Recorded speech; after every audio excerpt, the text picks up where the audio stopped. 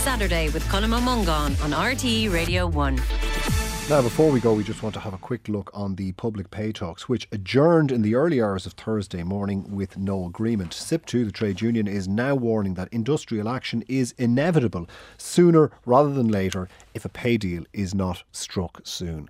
Verona Murphy, the union position is around a 12% pay increase for public sector workers. The government is offering 8.5%.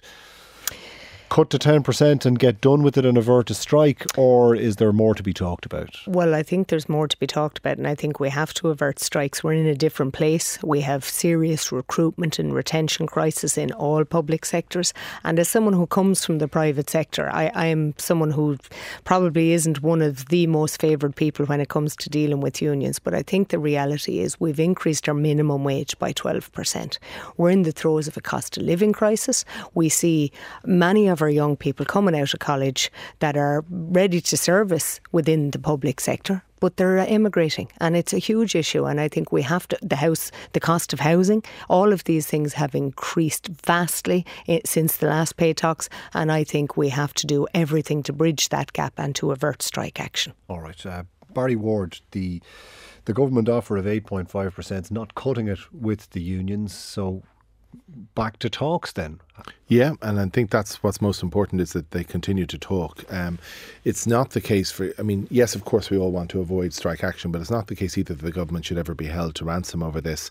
The reality is that there are pressures on both sides. There is a differential between public and pay averages. For example, the CSO tells us that public pay is much higher relative to the private sector than in any other European country. So that has to be borne in mind as well. The OECD says there's a corporate tax payola coming down the line. So how do you argue with unions in the teeth of that? Because the corporate tax is a one-off payola, as you call it. It's not something that can be used to fund public sector wages into the future. And it is not the case that you should come to these negotiations thinking that a blank cheque can be written. It can't. Well, at every opportunity, government tells us that we're so successful at the corporate tax rate that we're this, that and the other. And I think that's quite unfair. I think if you look at the way government has managed the economy and the budget here, it has always been restrained and responsible. All right. Very, very briefly, Barry Ward, when can we expect these talks to resume?